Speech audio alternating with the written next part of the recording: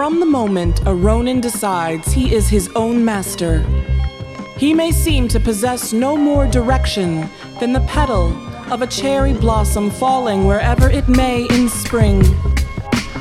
But it is in this moment he becomes most free.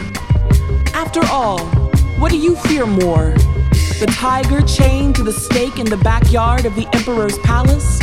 Or the tiger that has escaped his bonds and now roams the land long enough to forget he was ever once owned, long enough to remember he was born wild?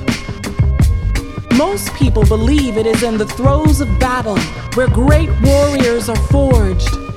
But for the Ronin, this is not so.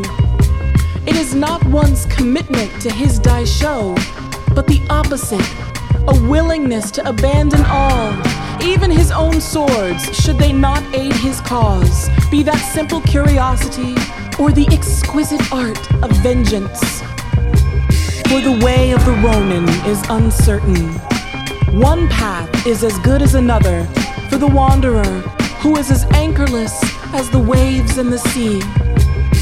Above all, he must be content to never know his fate, and yet believe that each direction he takes leads him further down the road of destiny.